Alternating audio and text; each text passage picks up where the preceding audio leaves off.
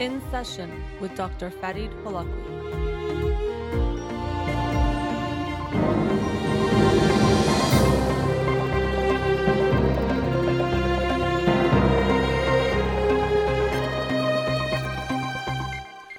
Good afternoon and welcome to In Session. I'm your host, Dr. Farid Holakwi, and I'll be with you for the next 2 hours here on Radio Hamra. Studio number to call in, 310-441-0555. I'm a licensed clinical psychologist, so you can call with any questions related to clinical psychology, including any emotional or psychological issues, parenting issues, and relationship issues as well. You can also follow me on Twitter or Instagram, or like my page on Facebook to get updates on the show, or suggest topics or books for the program. And the shows are uploaded at the end of each week to my SoundCloud page and podcast on iTunes. Again, our studio number, 310-441-0555. Before I start, I wanted to announce the book of the week for this week, which is The Moral Animal, Why We Are the Way We Are, The New Science of Evolutionary Psychology by Robert Wright. I mentioned this, that I wanted to read this book for a while. Parham, my brother, had told me about it a long time ago. He makes a lot of recommendations to me that I end up using for books of the week, and thank you to everyone who does send those my way as well. As I mentioned, Monday night I won't be here next week. I'll be out of town, so I won't be doing any shows, so I'll be talking about that book, The Moral Animal, in 2 weeks. But I also wanted to announce the book of the week for next week, which is The Passion Paradox by Brad Stulberg and Steve Magnus. And I'll be talking about both of these books the week that I'm back, April 22nd. So looking forward to reading these and sharing these with you then. I wanted to start off the show today talking about a topic that was sparked during a conversation I had last night about being our true selves. And this is something we hear a lot, and there's a lot of pop psychology and new age psychology, and everyone is talking about being themselves and being their best self, living your best life, and all those types of things. But we can sometimes ask ourselves, what does that really mean? Or what does that entail? Because like a lot of advice and a lot of guidance and wisdom, it sounds very simple, but it can be a very difficult thing to do. So in order to be our true self, it sounds very easy, but the first and very important part is to know who that is. And it might seem simple, but it's not that simple. We have to actually take time to reflect, and also take time to reflect without judgment of ourselves to see who is there, who am I? And without judgment, or if we have judgment, we won't be able to do this assessment really accurately. We have to look at who we are without judging what is there, because when we really look at who we are, we have to be ready that there's some things we won't like. There's going to be some things that are, of course, positive and great gifts and strengths, but also weaknesses, insecurities, and different aspects of ourselves that we might not feel so good about. And we have to be open to seeing those things as well. So we have to go into it with the mindset of non-judgmental awareness, which is something we also use in meditation, that I'm going to see what's there and recognize that because I'm a human being who has flaws, who is not perfect, I can see what's there and still love what's there. I don't have to be afraid of what I see. And that's the first step, taking a look at who we are, learning about ourselves and getting in touch with it. But then after we know ourselves, we have to love ourselves. We have to love what's there and accept what's there. Now, this word acceptance, I've talked about many times on the show. People can have reactions to it, because a lot of times when we hear acceptance, we think that means resignation, meaning we don't want to change or grow in any way. But that's not what acceptance actually means. Acceptance means accepting who I am today. Just like you accept a child where they are today, we can have that same approach and mindset to ourselves.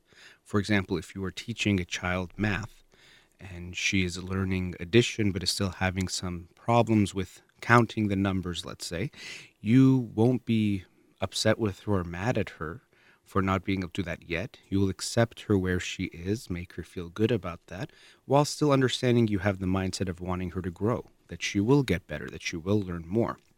So we can have that same mindset with ourselves. Okay, this is who I am today, but I know I can grow and become even better, and I want that for myself. Not because what I am now is bad, but because I know I can be even better. And that's what I'm going to create for myself with love. And Carl Rogers had a wonderful quote about this, that the curious paradox is that only when I accept myself as I am, only then can I change. I'm kind of paraphrasing it, but that's essentially what it says, is that until we accept ourselves, or if we don't accept ourselves, we won't actually be able to change. If we keep fighting and resisting who we are at this moment, we won't allow ourselves to grow.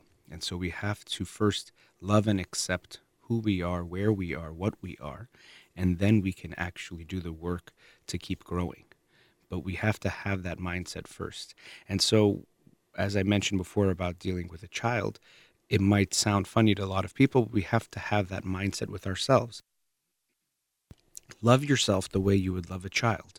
Love yourself the way you would a child who is trying to grow, who you know is doing their best, who you know is lovable just for being. A baby doesn't have to do anything for us to feel that it deserves love.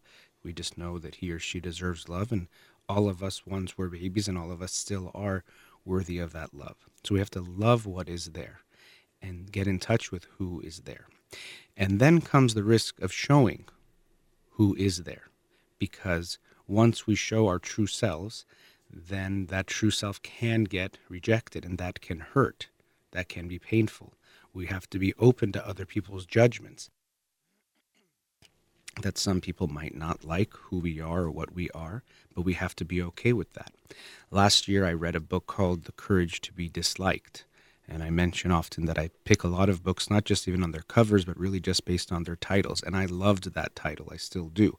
The Courage to be Disliked. Because if we want to live a life where we are genuine, if we want to be ourselves, we have to have that courage to be disliked. We have to be ready that some people are not going to like us, and that's okay. It doesn't mean they're bad or that we're bad. It's just that people are different. They have different preferences. They like different things, and that's all right. But we have to be willing to have that courage that some people are not going to like us. When you're your true self, you can't make and you won't make everyone happy. Actually, even when you try to wear a mask, you won't make everyone happy, but we'll try that. But when you're being your true self, you have to be ready to have those people who won't like you, conflicts that will come up when you express what you're actually thinking and feeling. And a lot of times people shy away from this because it could feel a lot safer and a lot easier and a lot more comfortable to wear a mask, to be someone else, to try to pretend to be what you think people want you to be. But we lose no matter what when we do that. Because if people don't like you, if they reject you, well, that's not going to feel very good no matter what, even if you're wearing a mask.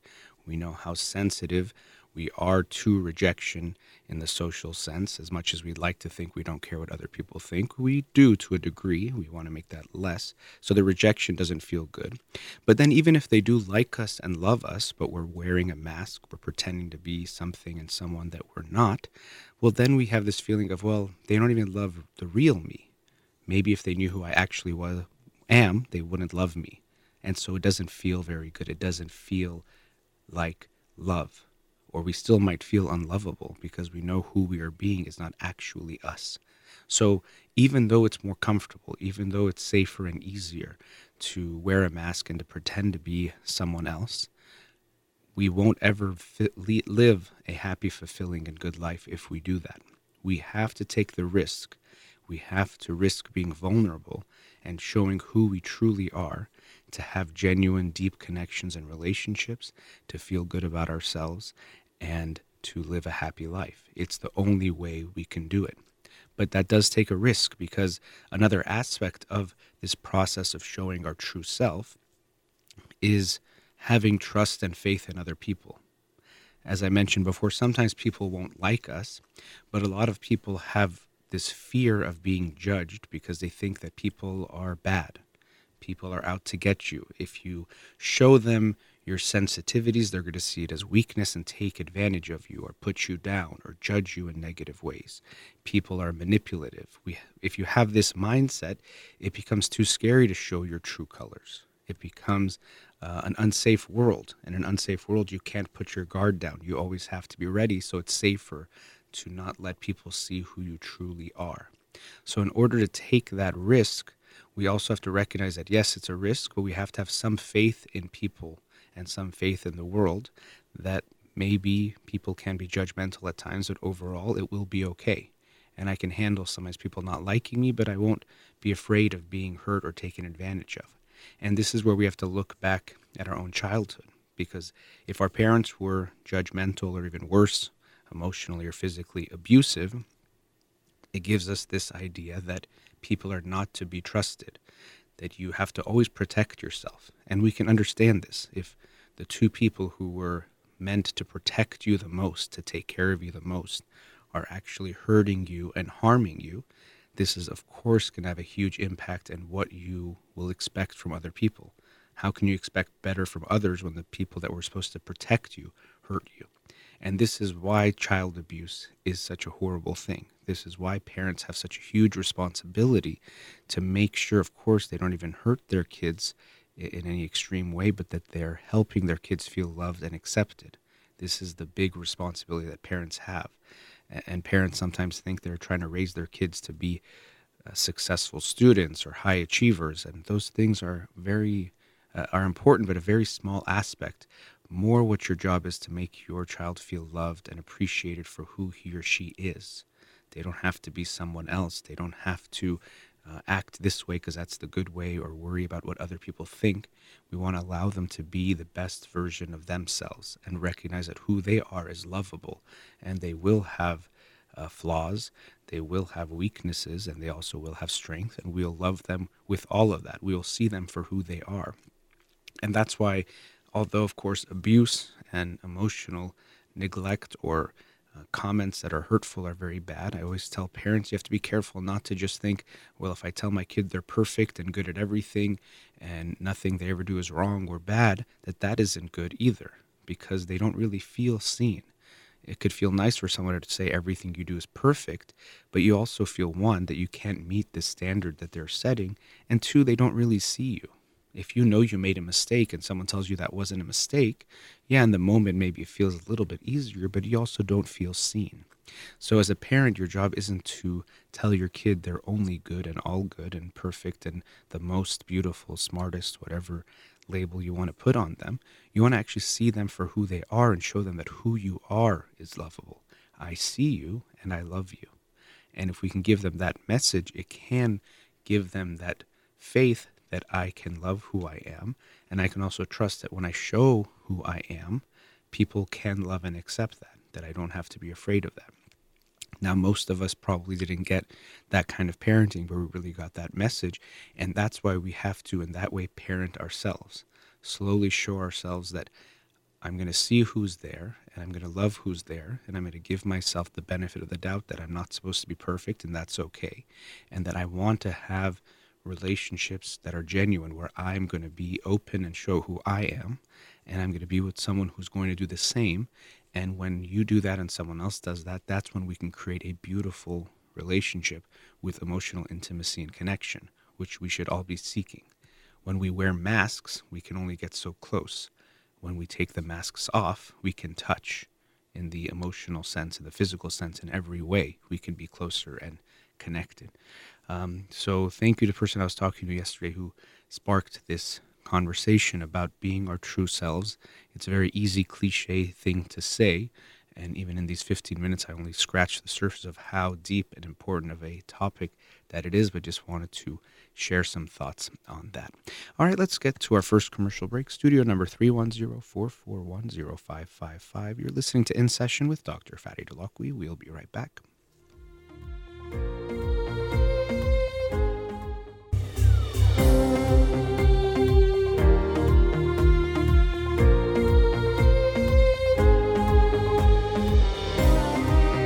Welcome back. Let's go to a caller. Radio Hamra, you're on the air. Hello. Yes, hi. Thanks for calling. Hi. Thank you, sir. So I was just wondering, what do you have as far as to recommend to someone who's in college and they're looking to go to graduate school and they have a normal life, but they just feel like they're never doing enough? Okay. Yeah, well, let's talk a bit more about what's going on here. And I myself was once in college and looking towards graduate school, so I can relate to some of that. But I'm wondering, when you say you feel like you're never doing enough, is that something you've always had, something you've always experienced, or is this something that you're experiencing now? It's something that has always been with me as Mm-hmm. I went through high school. But, of course, the higher up you go to, like, closer to what are going to do for the rest of your life, I just feel it more and more. So, like, right now, like, I do well in school. I could be doing a little better. I don't know how to explain it. I just Well, I've never felt like I'm doing enough. Like right now, I just feel like, you know, I'm not ready, and my friends and peers think I'm all, doing very well for mm-hmm, myself. mm-hmm. But it feels kind of, you know, it feels like once I try to, go to graduate school and stuff, and I haven't taken the exam or anything, but I just feel like a lot of pressure. I don't think I can stand to that pressure. Well, yeah, I have some bad news for you, and that's that you'll never do enough. If by enough you mean you could do more, as you said yourself, there's always going to be more that we can do. And one of the biggest challenges of life is finding balance. How do we balance everything we have to do, from taking care of ourselves to our career or education or working hard and making sure we're okay? So likely what you're going to have to figure out is not how you can do even more, because it does seem like you're doing enough based on what people are telling you, the feedback you're getting, but recognizing that you can shift the way you think about what you're doing, which there seems to be this feeling that you're not enough somewhere deeper, that then is being reflected in no matter what you do, it's not enough. And so that's what we have to look at more, is where does that not enough feeling come from? Well, I grew up with Iranian parents, so I mean. That's yeah, that does seem, maybe I should have just we could leave it at that, but I'm sure there's more details to get to. But yeah, so I'm guessing that they made you feel like you were not enough. Well, when I was younger, yes, they gave me the doctor, lawyer, engineer situation. But after some time has passed, and when I was going through my last years in high school, they were more forgiving, and they realized that I was stressed out, and they kind of said, we just want you to be happy at the end of the day. So I don't know I think they listened to your show or something, and so they changed their perspective at some point. And I thought, like, what do you recommend for me to do as far as you can, how do I find my balance? What do I do to not feel so much, like, if the pressure has to be there, how do I balance it? Well, the pressure, there's some people where you feel like, okay, they maybe need to recognize that they need more pressure because they're not going to work hard enough. But for most people, and especially someone like you, it's almost the opposite. You're going to do enough. You don't need that fire. It's almost too much. It's like it's on the other extreme where it's holding you back rather than pushing you forward. But like I said, for me, what's more important is, yes, it's easy for me to tell you, hey, you're doing enough, you're good enough, you're lovable. But for you to internalize that and feel that is very difficult. If that was the case, that me just telling you would be enough, then most therapy would take one session, because you could tell the person those kinds of things, and if it was able to just internalize and for them to feel it, you'd be done. But changing what you have, this mindset, it's so deep, and it's more of an emotional type of thing, that it does take time. And so one thing I'll just mention is that going to therapy can be helpful, because what you're going to have to do is uncover this feeling of not being good enough. And you touched on it very briefly with your parents, but getting more deep into that to slowly change it. It's not likely there's something I can just tell you that's going to shift that right now. I can tell you the things, and hopefully it'll resonate with you at some level, but unfortunately, more than likely, you'll still think or at least feel the same way. It's more of a feeling than a thought. It's a feeling that seems so true that you don't think it could be any other way. So there's no quick fix to this, and you have to be ready for that. But the good news is, if you do make this kind of a change, it will be pervasive in almost every area of your life, and will change the way you feel about yourself, which is the most important thing. I'm happy you're in undergraduate school and graduate school, and I wish you all the best in those ways. But I hope that you, more than anything, feel okay about yourself, and feel good about yourself so that if you get into your dream school or you don't get into any school, you'll still love yourself no matter what and realize you're lovable regardless. That's very good, doctor. So go to therapy is your recommendation? I mean, that's the first part, absolutely. But while I have you, we can talk a bit about what you did experience. One thing I'll mention, I'm not sure if your parents did this. Some Persian parents and parents in general, they feel like if they encourage their kids too much or give them positive reinforcement, it'll make them lazy or make them get complacent. So don't tell them they're so good, because if you say you're doing a good job, they'll take it easy and they won't try anymore. And unfortunately, this isn't how people tend to work.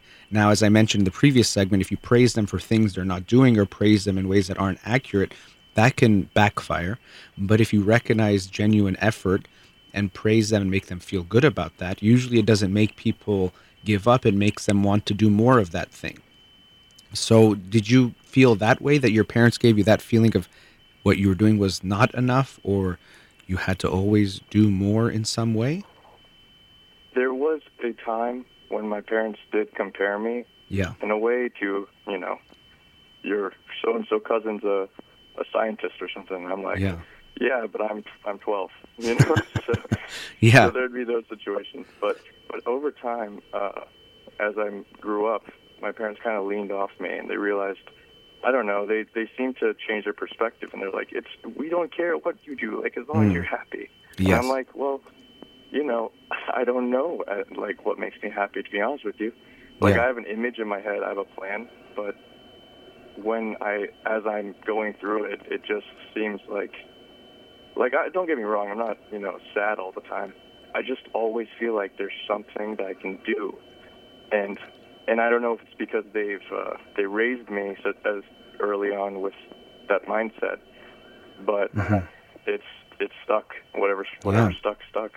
And that's what happens. Whatever sticks does stick, and we tend to internalize the voice of our parents, unfortunately, good and a lot of times even more the bad, and then we start to act that way with ourselves. So that feeling that they gave you of comparing you or you not being enough, which you can now recognize as something bad, unfortunately, you automatically do it to yourself now, that you need to be doing more. You can do better. And another thing you mentioned about your parents, which is also very common, is a lot of times parents will say something, but really based on their actions and other things they say, the kid doesn't get that feeling. So I work with parents that say, I give my kids so much freedom to do whatever they want. But then you see how controlling and judgmental they actually are most of the time. So those words can feel very empty. To say, for example, we want you to do whatever you want.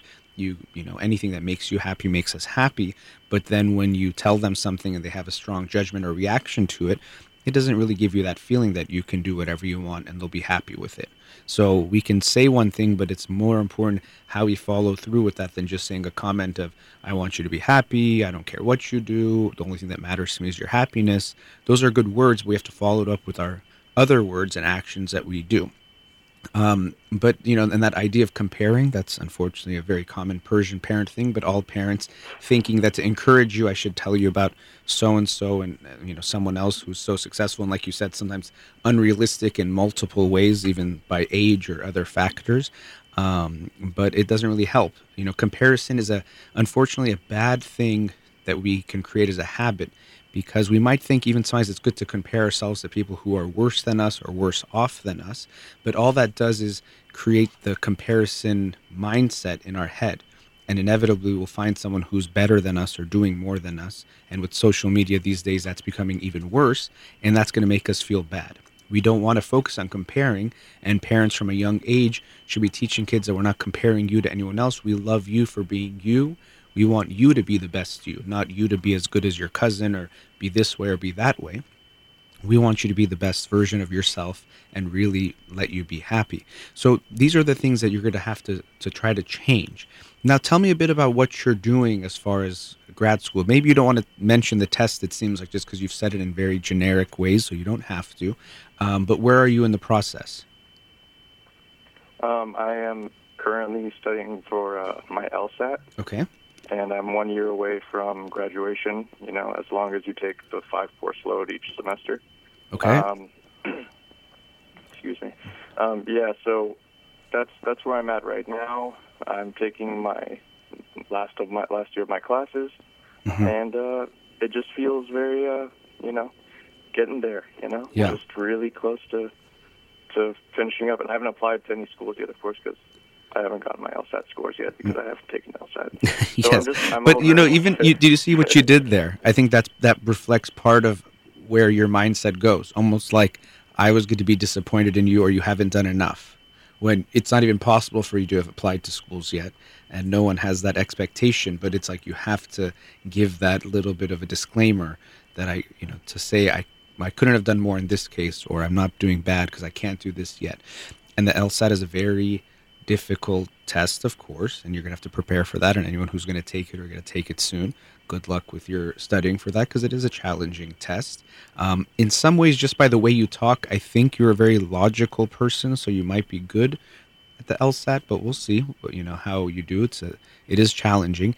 And another important thing for me is you mentioned earlier that your parents will say, do what makes you happy.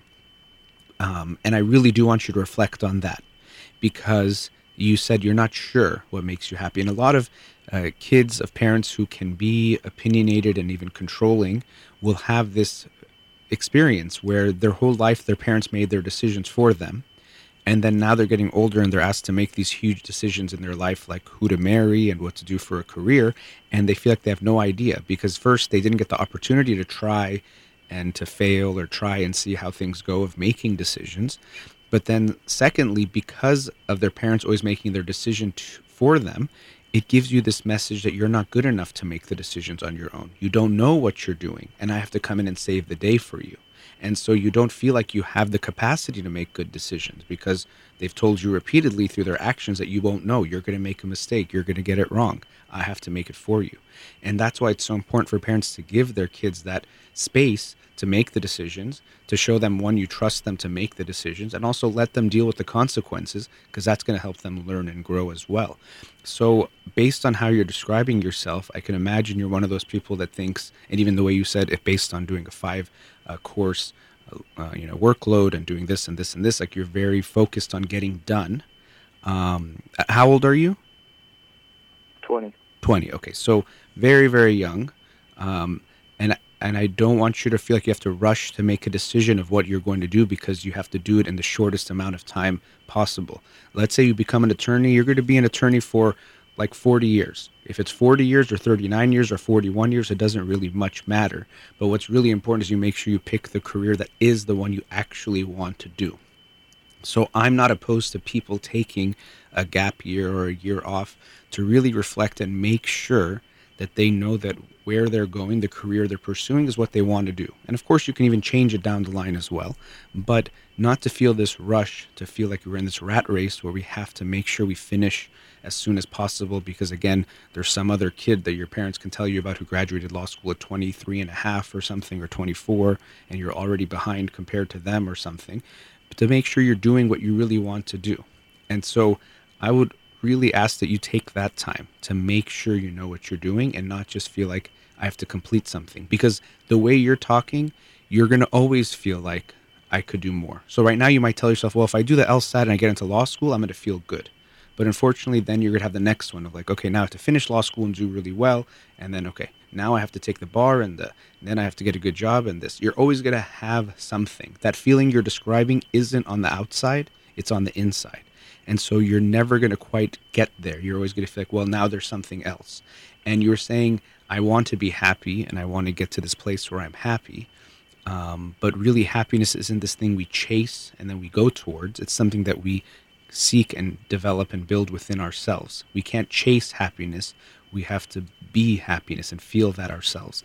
And so this notion that once I do this, I'll be happy, once I get that, I'll be happy, usually leaves people feeling very disappointed, because either they don't make it there and they feel bad, or they get there and they see they're not happy and they feel even worse about themselves, because like, oh, I got everything I wanted and I'm still not happy.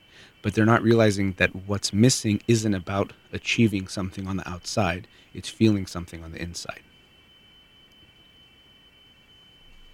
So I know I threw a lot at you, and maybe going back to what we talked about earlier, I'd highly recommend going to therapy. I'm a big fan of everyone going, and I talk about it on the show myself, that I go to my own therapy because I think it's a wonderful thing for people to go through, not for something that means you're crazy or have problems or something bad. It's about self-awareness and growth, and that's a wonderful thing. So I really hope you'll consider going, not just for a few sessions, go for a while. You have to build a relationship with your therapist to get the kind of benefits that we're talking about, and that's going to take some time.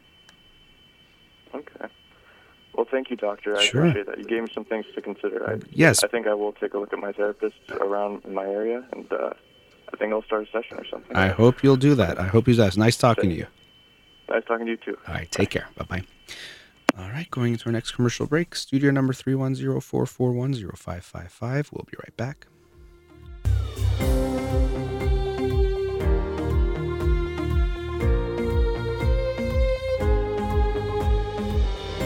Welcome back. Let's go to another caller.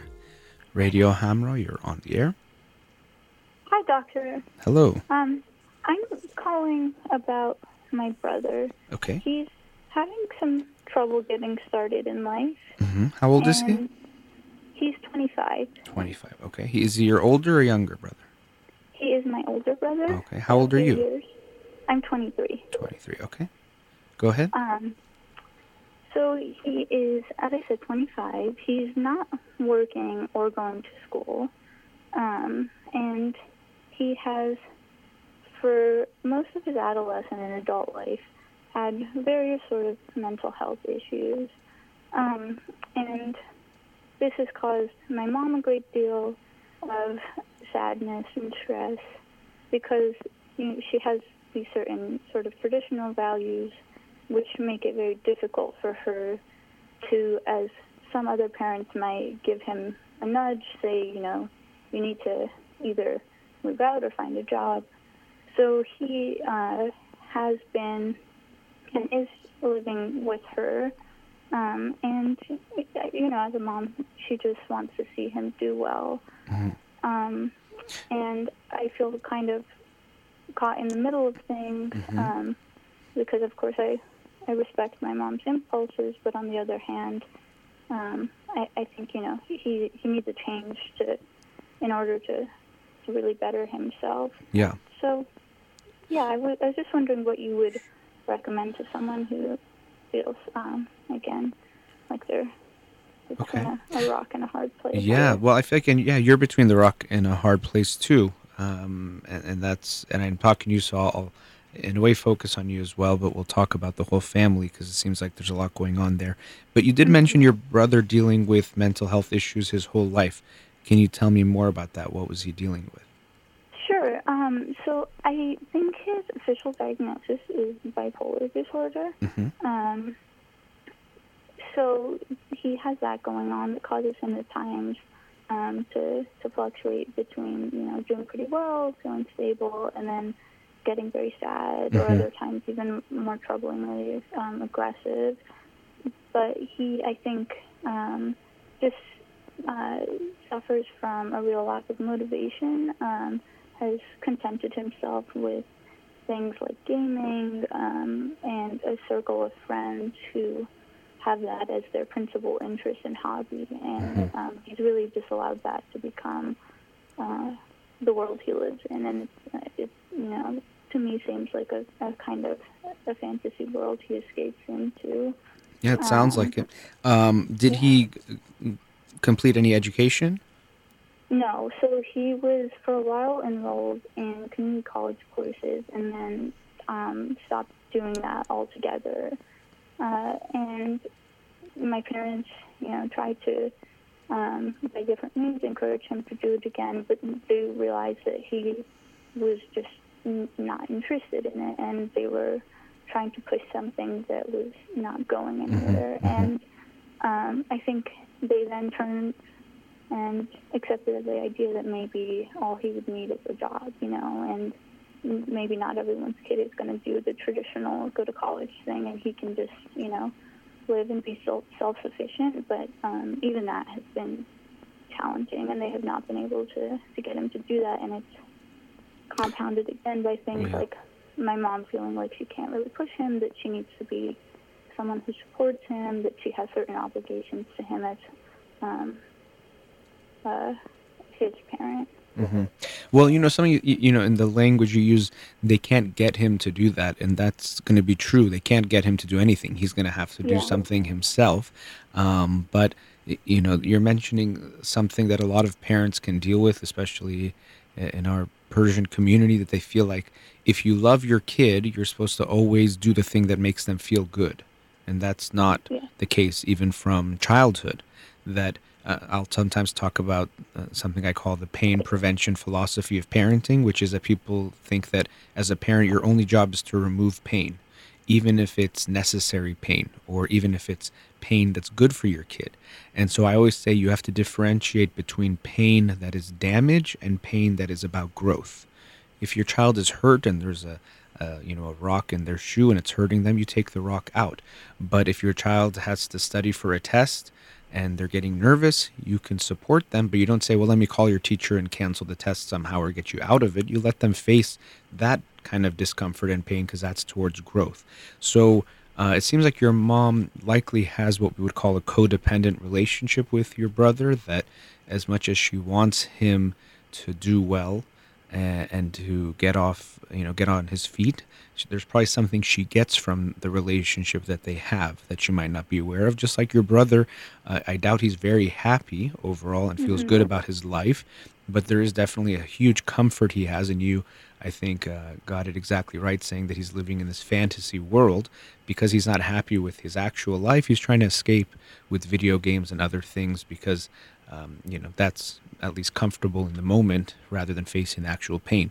Now, if he is diagnosed with bipolar disorder, that is a very serious mental illness that requires treatment. And by treatment, that would almost always mean medication along with Yes. therapy, but medication would have to be there. Does he take medication?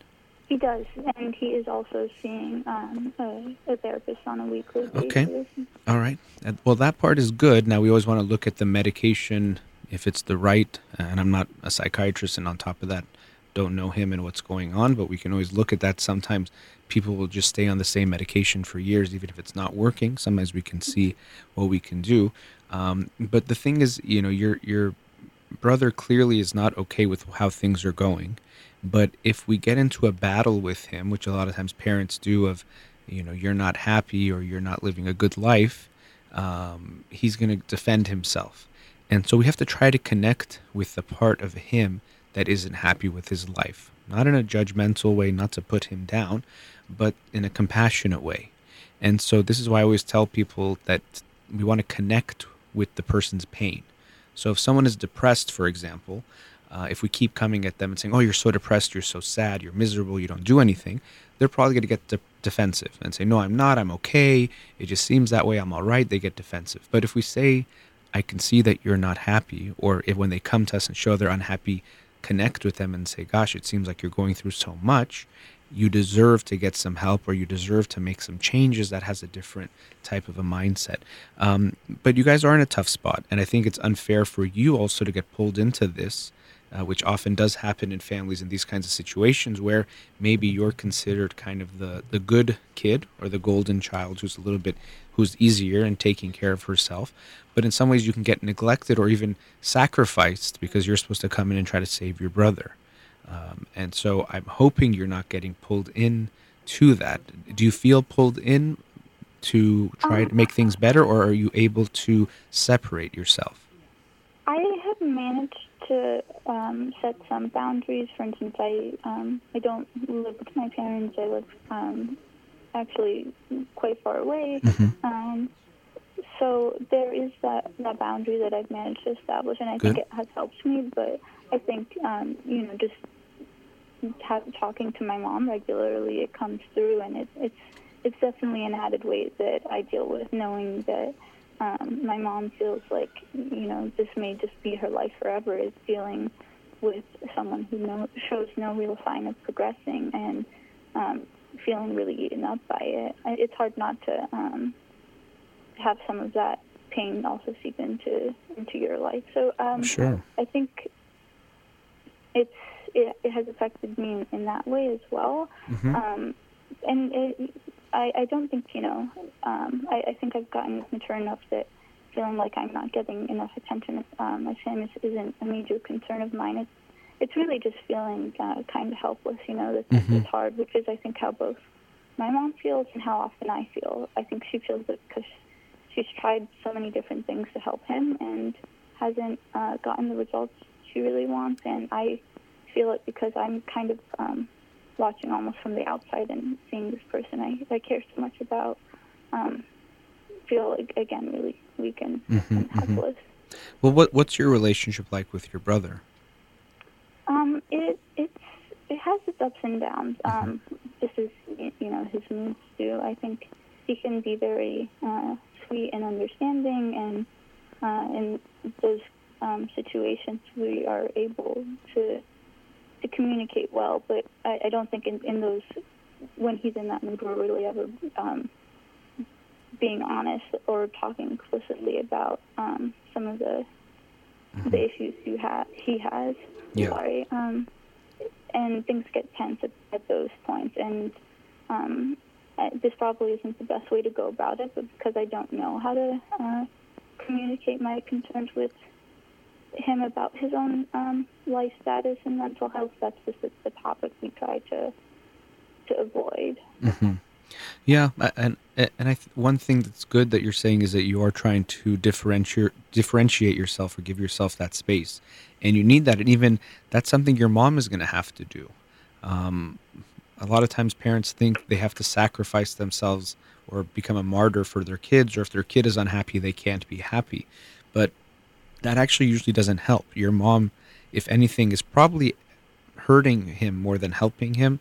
One, by being too involved and giving him everything that he wants, and two, by him seeing how much it affects her. Sometimes we think, you'll hear parents say, "Oh, but doesn't she see, or doesn't he see how much it's hurting me?" And shouldn't they make a change based on that? And the answer is no. If anything, usually you're adding more of a burden that makes it harder for them most of the time. It's possible sometimes someone will say, "I saw how sad my mom was or my dad was and it made me change."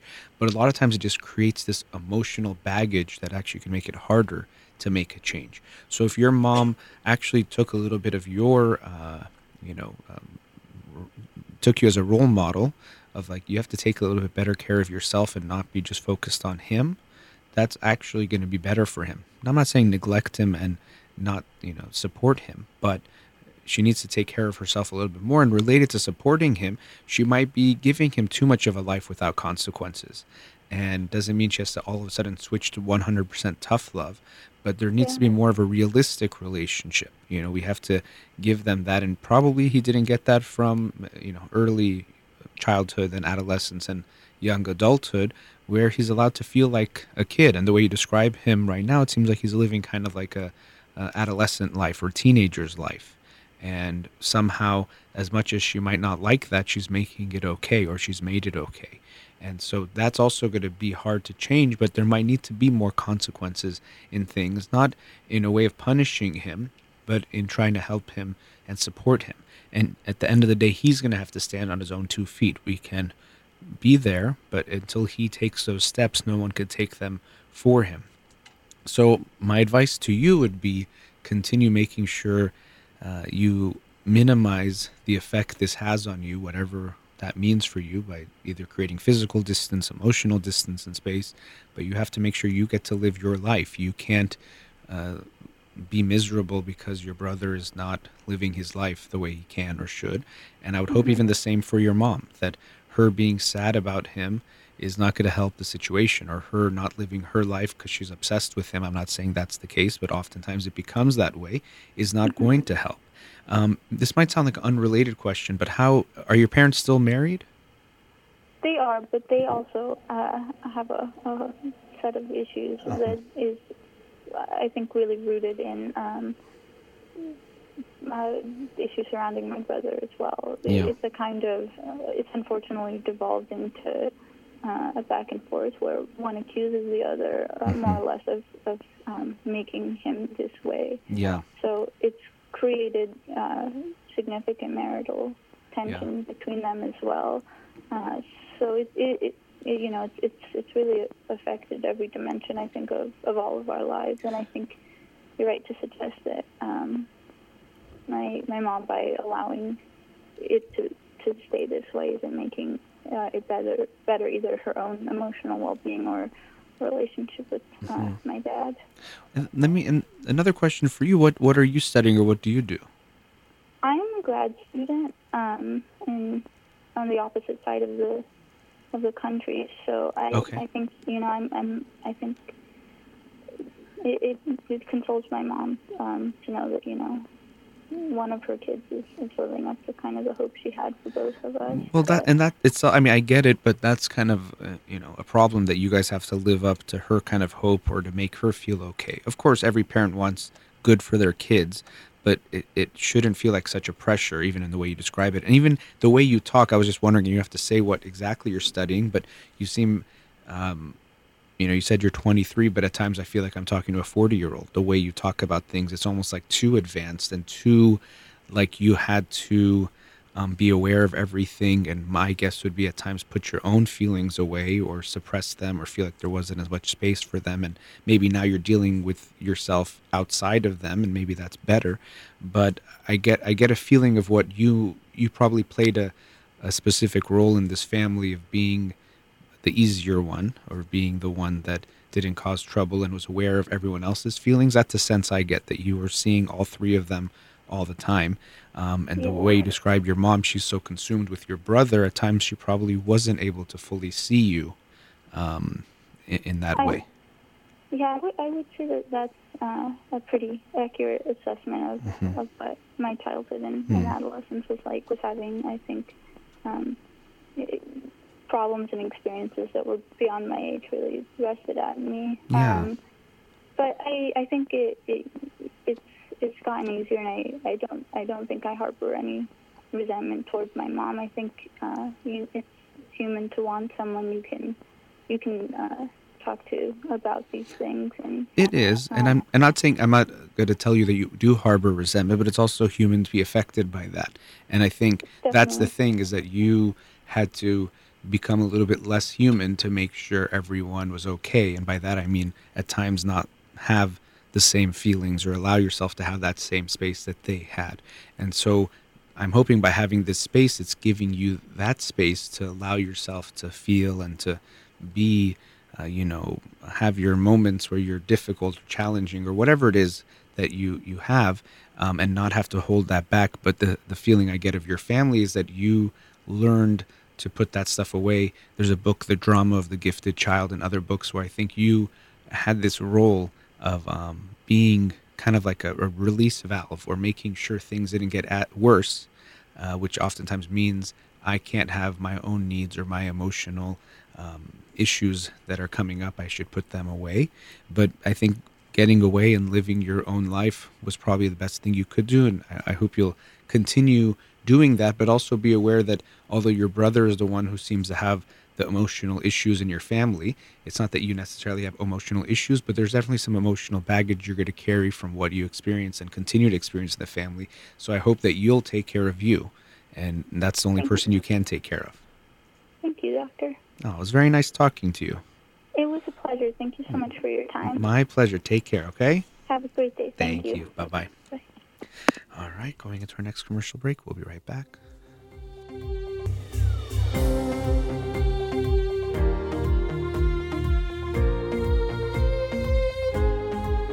Welcome back.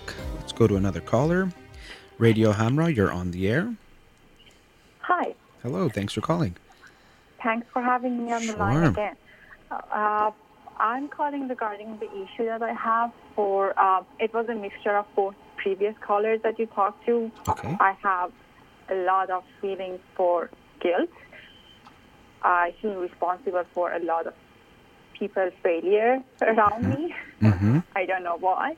And I always think that I'm not doing good enough in my life. However, sometimes my friends, they are telling me, you are living your dream. And I'm like, no, this is not even close to my dream. And I always can do better. And then I bring the same mentality when I'm working. I always think that I can do better. And then the first mistake that I make, even though that it's a simple mistake, I can fix it. And just keep on beating up myself for why did I do it? Why did I say that word? Why did I make that mistake? I could do better. So what's going to happen to me? And I'm like, sometimes it's really frustrating for me to see how hard I am on myself. So I was wondering, what can I do to just slow down? Yeah. Well, I'm sure it's more than just some of the time. I'm sure it's a lot of the time. And even Yes. um, a lot of times people who are hard on themselves can think that I have to be hard on myself and that's what makes me successful, or that's what makes me good at what I do. And if I didn't do that, I wouldn't be pushing myself. And that's not actually what we see, because when you're pushing yourself the way you're talking about it, you're running away from something. It's running away from not being enough, and that's never going to feel good, and you're never going to get there. So sometimes the kind of cheesy way I put it is, you want to be chasing your dreams, not running away from a nightmare. Meaning you want to do good and be good because it feels good and it's the right things to do, and you want to go towards something good and be the best of yourself because you want that and you want to share with the world and all those good things, rather than because you're running away from being a failure or a loser or a bad person or all those other negative things. And unfortunately, that's where you are. So I know you said sometimes it can be difficult or not feel good, but really when you're running away from something, all you can get is moments of relief, but then you go back to that feeling of running or being afraid. So you really can't win in that way. And so Yeah. similar to that first caller where I said it's not some quick fix. I can tell you a lot of things, and I will, and we'll talk about it. But for it to create a change in you is going to take some time, because I can tell you that we're all human and everyone makes mistakes, and you're lovable no matter what. You're not lovable just because of performance or doing something perfect, that nothing is perfect, and that's okay to make mistakes. And not only just okay, it's how things are. And that you're worthy of love no matter what. But you might, on a logical level, get all of those things and maybe even have said those things to other people, but you don't unfortunately feel it within yourself, and there's something No, deeper I that's don't. going on. Yeah. I don't know somehow if it's related to my childhood or if it's related to my divorce, because I've been actually talking to you a couple of times before. Okay. The most important thing that recently showed up, and it made me realize that my psychologist said that I'm an overachiever person and a goal-oriented. So I don't know if it's related to my marriage, because he was emotionally abusive and he would bring my level of confidence really down by saying, "Can you do that? Are you sure you can do it?" It's like, this is the stuff that made me doubt myself. Yeah. And then I had kind of the same problem with my sister when I was growing up, that she was always making me think that I'm not good enough. Even though that I was always the top student when I was at school, when I went to university, I just kind of had to drop out because I moved to Canada, and then I started working, and I, kind of put my education on the side because I thought, well, I'm learning enough in my workplace and I can just go with my workplace, so maybe I should just put the education on the side. But now it's kind of getting to me that all my friends, they finished education. I never got to do that. How, by the way, is your sister older? Yes, Okay. And it's just the two of you? just the two of us. Okay. And then how would your parents treat you and her? Well, my parents are divorced, but my mom was always fair to us. She kind of always refers to me as a mature child, and my sister was the child with a lot of drama. Yeah. So, yeah, there could be some feeling of, even if your mom, you're saying she was fair, which I hope maybe she was, and I'm sure she was trying to be, but there could have been a feeling of guilt you had. So a lot of times siblings, obviously we think we want to be the one that's favored and be the one that gets more attention, which can feel good. But then because we identify so much with our siblings, very often there could be a strong feeling of guilt we have about that too. So, and it seems like your sister might have amplified that by herself telling you you're not good enough and everything else, which could have come from her envy or the way she felt, especially you being the younger one, but being the more, even as you just said, mature one or the better one, and surpassing her in some ways. You might have had this complicated feeling about those parts of yourself that were even good, where you had guilt about it. And so you wanted to not be good enough because it was too scary or not comfortable for you to be so good. And so you're constantly reminding yourself that you're not good enough, because that feels safer than letting yourself feel good about your goodness.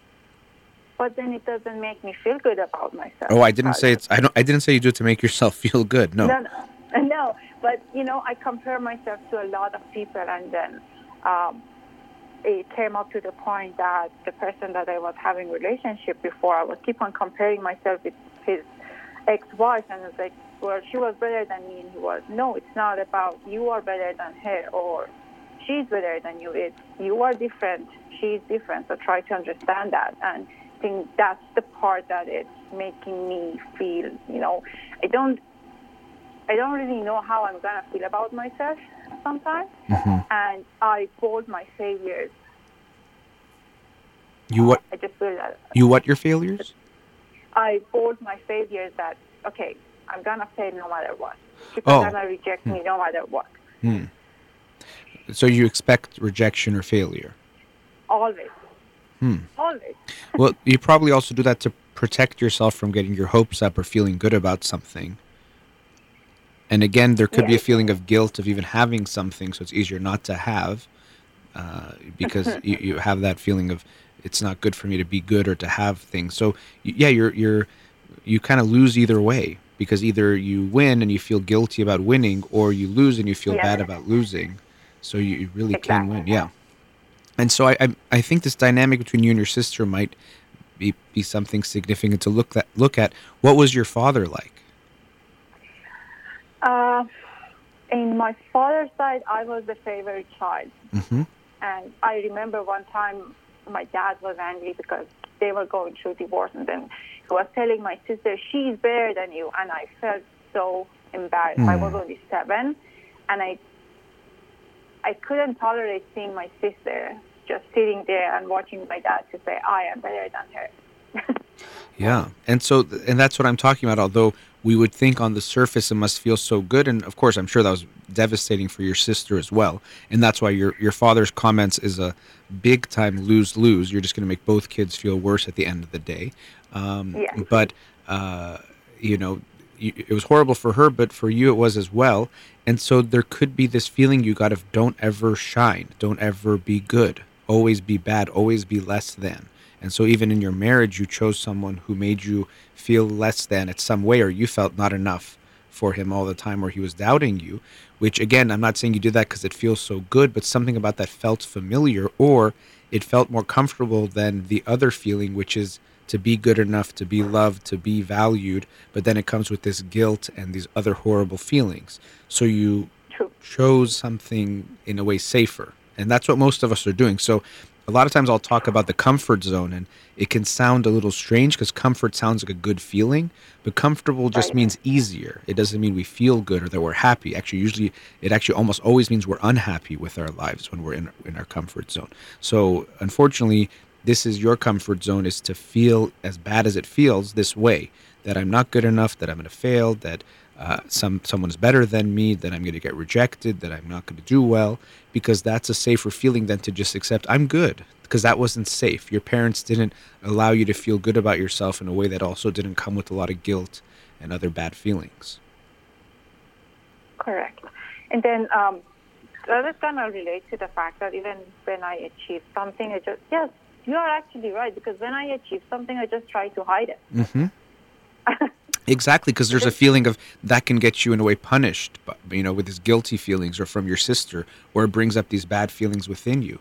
That's what I mean. It's kind of heartbreaking. It's such a lose-lose. You either lose or you win, and you have to feel bad about it or hide it, so you lose in that way too.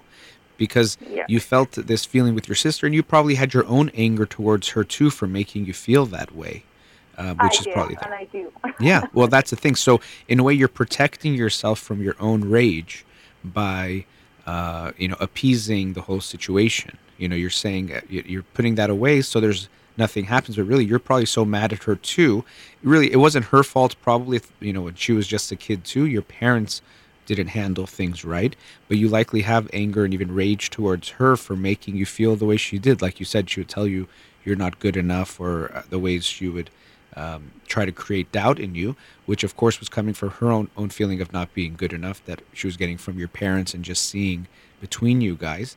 And your parents needed to do a better job for both of you, making you both feel valued and loved for who you were. but that wasn't there. And so now you're dealing with these consequences, and they're still as pervasive as if you were still in that family home. It doesn't stop at my sister level now. Uh-huh. Even if I have something, I want my friends to have that too. Mm-hmm. I was working with a company, and then I got hired with a better company. And I kept on thinking why the rest of my friends in the company didn't get that job. So I never enjoyed my success for getting the job with a better company, because I kept on thinking about 20 other people that they didn't get it. Yeah. That's the problem. You're not allowed to enjoy something. No. Yep, that's really tough, and that's why even in your relationships, it seems like you didn't choose people that made you feel good. But again, it's that lose-lose. I'm sure if one of your colleagues got the promotion or got that better job offer, maybe you would have felt good for them, or that guilt wouldn't be there in some way. But you probably would have felt like you weren't good enough if you got someone that was picked over you. But then even if you get it, you feel bad, and you feel bad not just and this is a thing. Of course, we're talking about your sister, but then people become stand-ins. We talk about projection, for example, where someone is angry with their mother and they take it out on their wife. It's not about they can be projecting now those old feelings in relationship onto that one. But it seems like you have this feeling. It's almost like you feel you want to be. Everyone wants to feel good and be seen, but then you feel like if you're seen, and especially if you're elevated in some way. I'm having this image of someone who could then be shot with like bow and arrows, like you're exposed. Yep. So you feel like if you get something good, you're then open to be exposed to their anger and their rage and their aggression, which also, again, I think is partially because you have some of that within yourself. But it's so scary to be exposed even for something good. So again, it's tough. If you don't get it, you lose. If you get it, you have to be scared. It's not. That sounds pretty miserable. So yeah, I can imagine that. So this is again something that only over a long time can you change this, but you have to be ready to change it, to recognize that what you're doing isn't working. What you're doing is an old strategy based on old relationships and conclusions you made as a kid that weren't really true about the world, even true about back then, but especially not about now. And you have to be willing to take some risks against that. You have to break out of that comfort zone. And the only way to break out of it is to become uncomfortable at times. And so that's going to be your challenge. So recently I started, when I have something and let's say my sister doesn't have it, I'm not responsible for her life. Exactly. She's not going to be responsible for my life. That's right. And really probably the process you're going to have to go through is that eventually forgiving her as well. A forgiveness of everyone, even your parents slowly. But really when I hear the story, she was a kid. I don't blame her. I in a way, I don't want to blame your parents either, but they were the adults and the parents, of course. Your sister was trying to survive. They were making her feel like she wasn't good enough and she was bad and the drama and all those things. No, she was actually caring towards me, especially because when my parents, they got divorced for 4 years, my dad didn't let us to see my mom, and I used to live with my grandma, and my grandma wasn't the nicest person. So my sister, she actually stood up and she took the role of my mom for me for that 4 years of life. So she's not a bad person, and she's a really caring sister. It is just, I feel that we have this complex in our conscious that, one of us is not good enough or one of us is bold. So yeah. Well, there could be that feeling that one of you has to not be good enough. Like we have, there has to be it's a competition, unfortunately. There wasn't enough love for both of you to have that. And now you're telling me in some glimpses about how challenging your lives were, your father taking you guys away from your mom for 4 years. Yeah. I do want to hear more about that because it seems very complicated and you just said it in one sentence. And we're at a commercial break, so just hang on the line. Let's talk some more after the break, okay? For sure. Okay, all right. You're listening to In Session with Dr. Farid Holakwi. We'll be right back.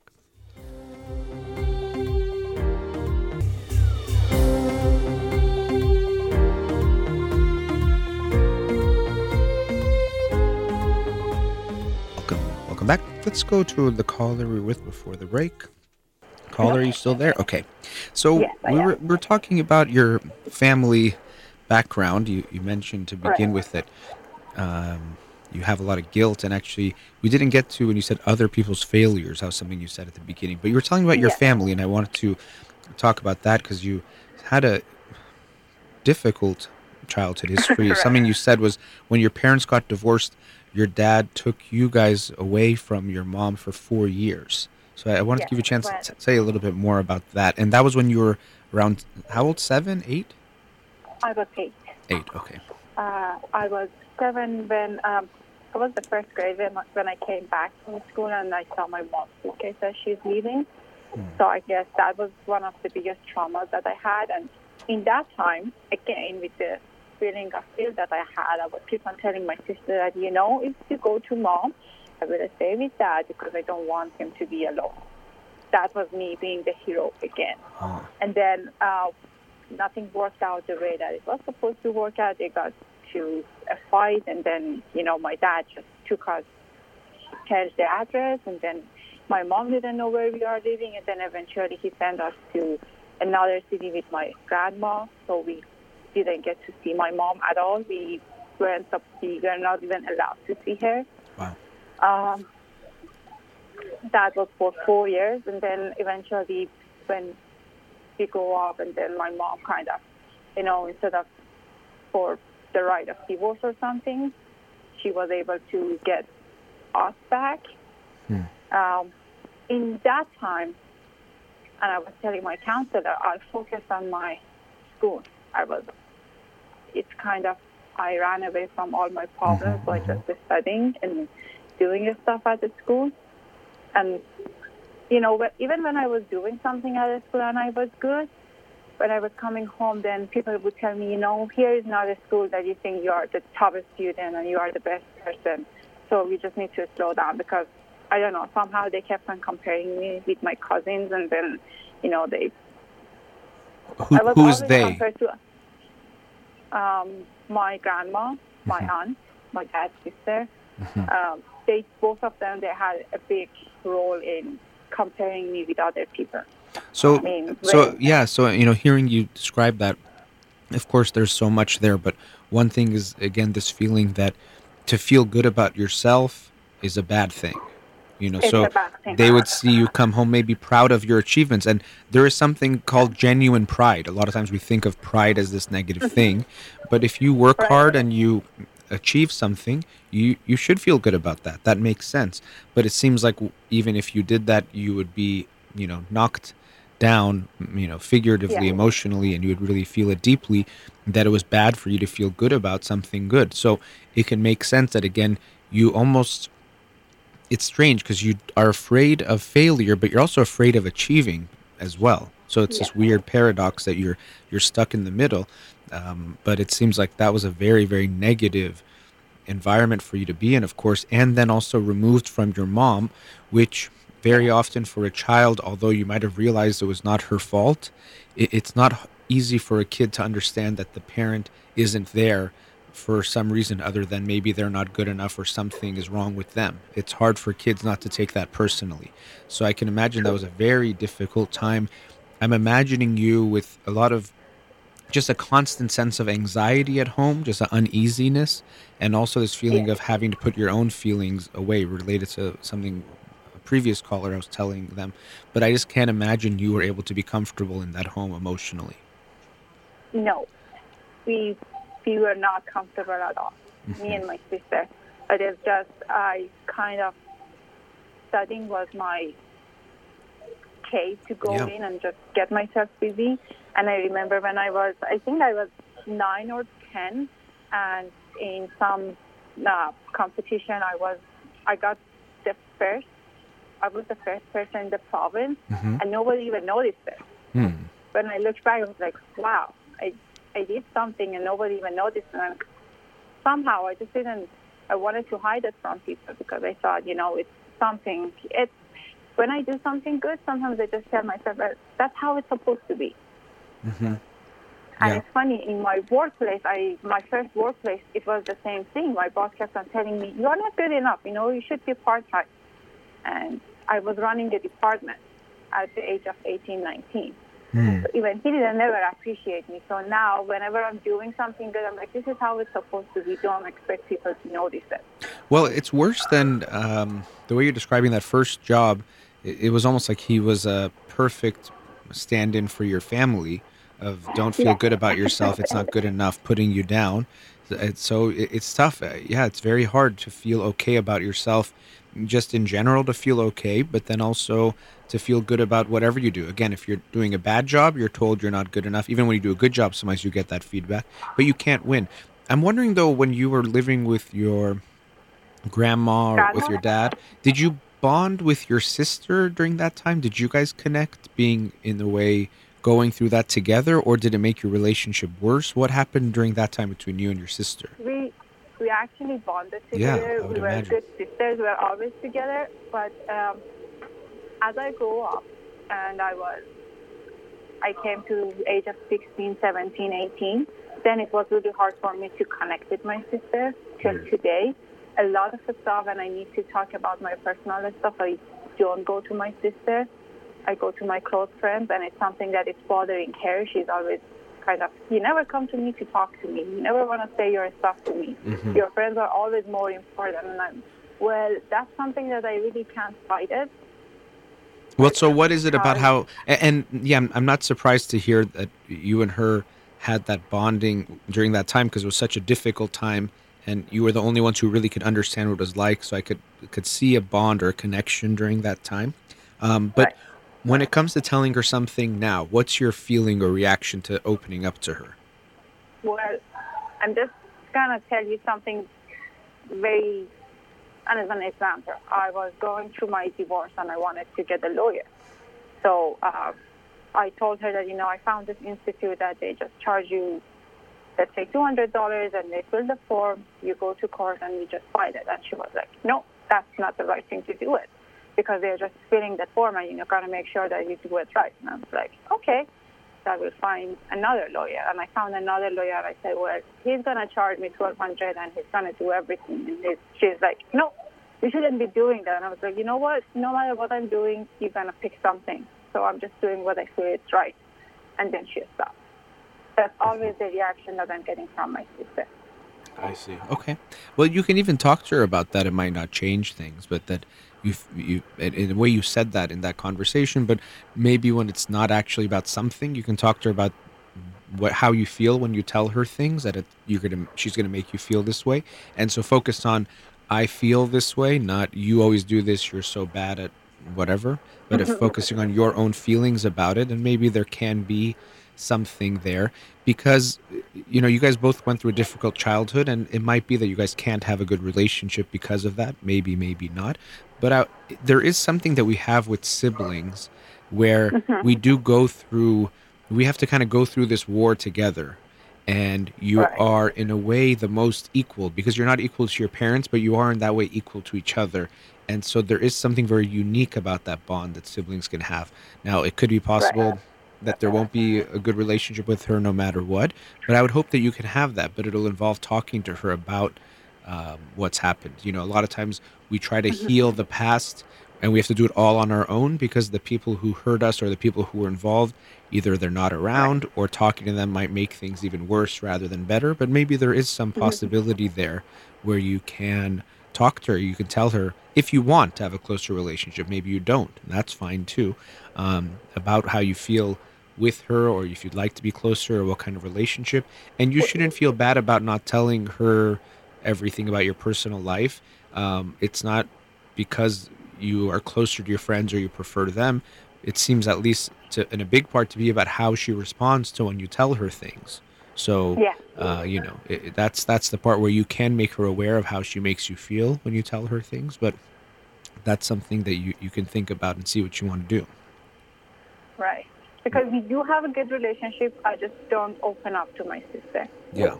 Well, I mean, it's probably a good relationship, but I'd imagine there's so much emotional debris based on everything you guys have went through together and between each other and comparison and all that, and that it's hard for there to be just a smooth relationship unless you guys want to start unpacking a lot of that, which a lot of people don't want to do. But maybe you guys can do some of that. But that's, again, a two-person process, and it has to be if she's open and capable, and you want to do that as well. Right. True. But Yes, that's yeah. But I hope, Yeah. if you heard what I was saying at the beginning, that you'll slowly change the relationship you have with yourself. And you mentioned something about a counselor, so I'm happy if you're going to therapy and you keep going to therapy, because the type of damage you're talking about, it was built over years, and it will take probably years to heal it. It's not something that is going to go away quickly, and that's come up a few times today, but that's just the reality of these things. When we've been hurt in our childhood, very rarely is it something that quickly can be fixed. And even fixed is a word I don't like, because we usually work on our issues and they become a little bit better, but they don't go away completely most of the time. But I hope you'll continue. And the way you talk, it seems like you are continuing to work on them. But I hope you'll take some steps in being uncomfortable at times. For example, letting yourself shine and see how you feel, and don't sabotage it or hold it back or feel bad about it. Or you might feel it, but don't let yourself act on that feeling all the time, and see how it goes. Because unfortunately, the way you'll keep going is we were talking about it a few times, how you can't win. Either you fail or you not fail but don't do well and you feel bad, or you do well and you feel bad. And we saw a few different ways where you feel guilty about doing well. And so I hope you'll keep reflecting on that and see what you can do in that regard. True. Yes. Yeah. Yes, definitely. Well, thanks for having me. Sure. Thanks for calling. Always good to talk to you. Yes, a pleasure. Thanks for calling again. Have a great day. Thank you. You too. Have a good day. Thank you. Bye-bye. All right, we're going into our last commercial break. Studio number 310-441-0555. You're listening to In Session with Dr. Farid Holakwi. We'll be right back.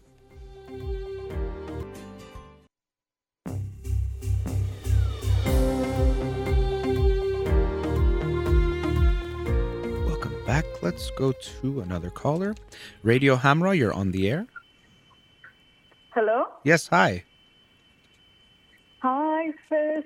I wanted to say thank you for your great show and thank you for taking my call. Thank you so much, and it's my pleasure. Thank you. Go ahead. So I'm calling about my job because right now I'm stuck at the job that I really don't like. Okay. And I'm considering about changing careers. So just to give you a little bit background, I moved from Iran about 10 years ago. I went to a school in Philadelphia, so I studied public health. And I graduated about 5 years ago.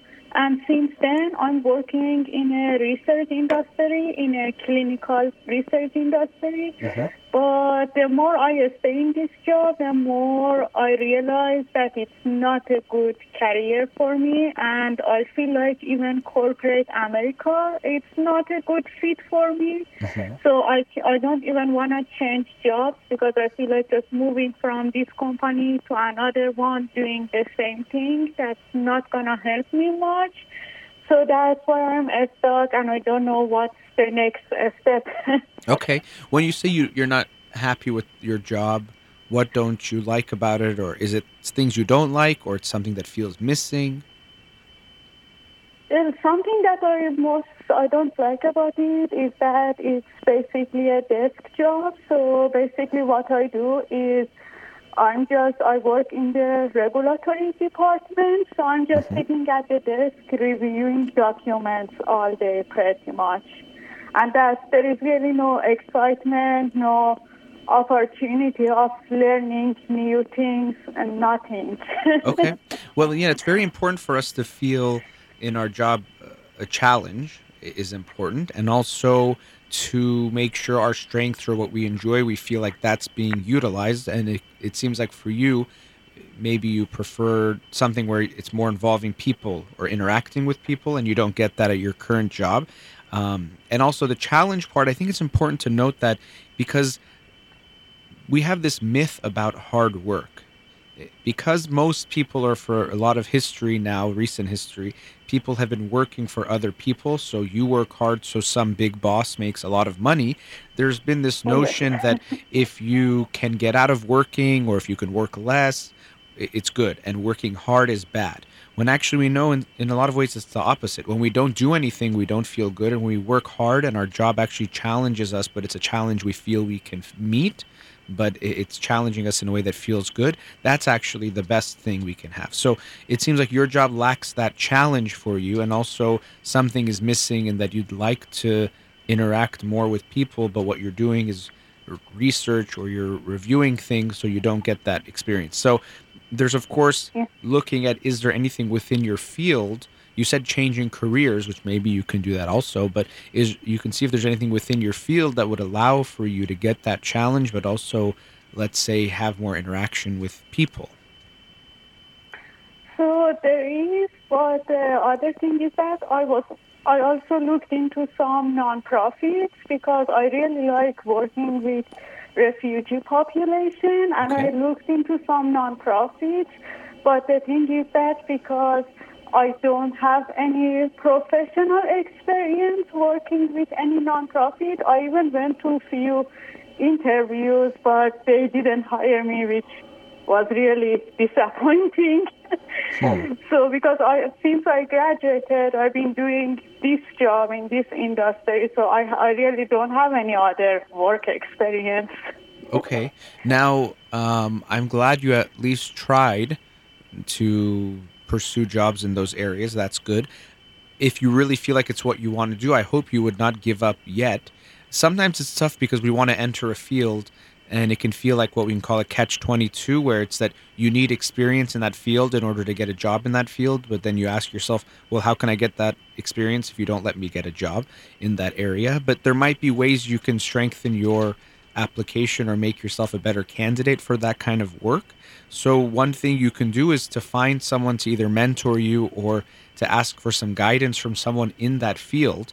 Even sometimes you can say, I'd like to take you out to lunch to talk about what you do or something. If you have some kind of connection, of course, that'll make it easier. But if you really feel like working with refugees in a nonprofit organization is what you want to do, I would hope you don't give up on it. You did a couple interviews, that's great, but that doesn't necessarily mean you can't do it.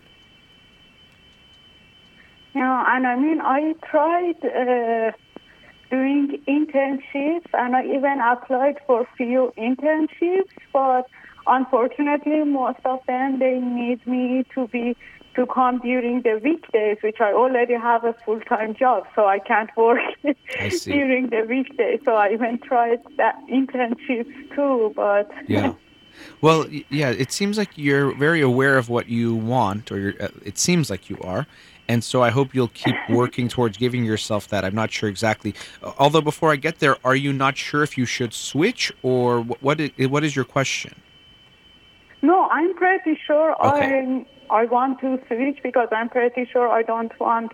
in general, I don't want to be in a corporate America because the company I worked for, 2 companies since I graduated, and I feel like all they care about is just the profit and the money, and they don't really care about their employees and the people, so that's also a part that I don't like.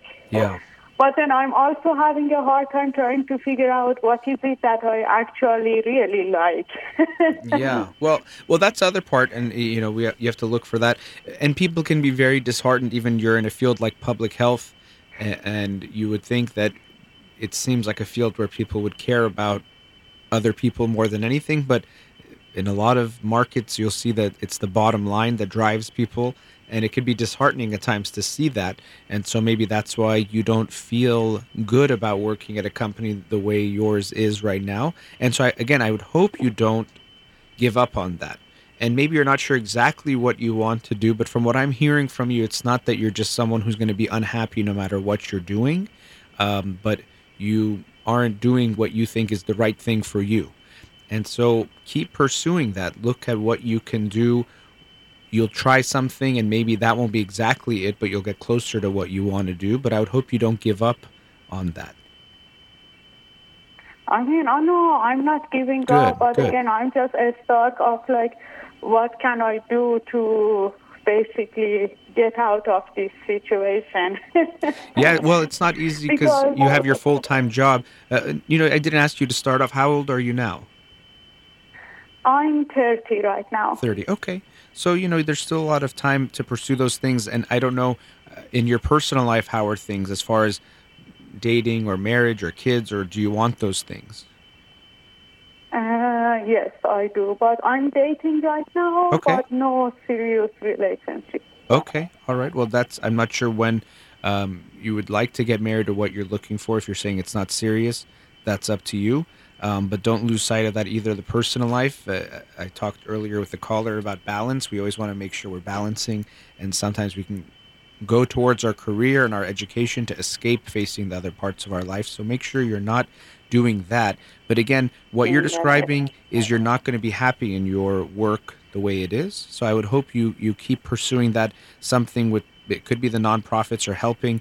I'm sure you went into public health with the desire to help people. And so make sure you're doing something where you feel that, and maybe you want to do something where you more directly feel that. Because the work you're doing, it sounds like it probably does help people. But sometimes someone can feel like they want to have that direct experience with people they're helping or be closer to it.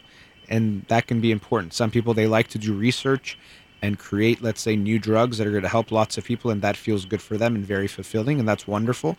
Other people, they feel like they need more of that face-to-face contact, direct interaction with people. And maybe that's more the way you are. And of course, there are options like that. So again, keep trying. I would talk to people that are in the fields you're in. This is always true for anything we're doing, to do what you want to do, and talk to them. Again, you can take them out to lunch, try to interact with them, get an idea of what it is they're doing. They can sometimes help you in how to get there, or first even show you what they do, because sometimes we hear about a job, it sounds really good, but if we actually did it and if we find out what they actually do, we don't want it. So first you want to see if they're actually are doing what you want, but keep pursuing that. And based on your age at 30, there's a lot of time for you to figure that out and make sure you're doing what feels fulfilling to you. And it seems like you're someone who doesn't want to just do any job. You want to make sure it's something you feel good about.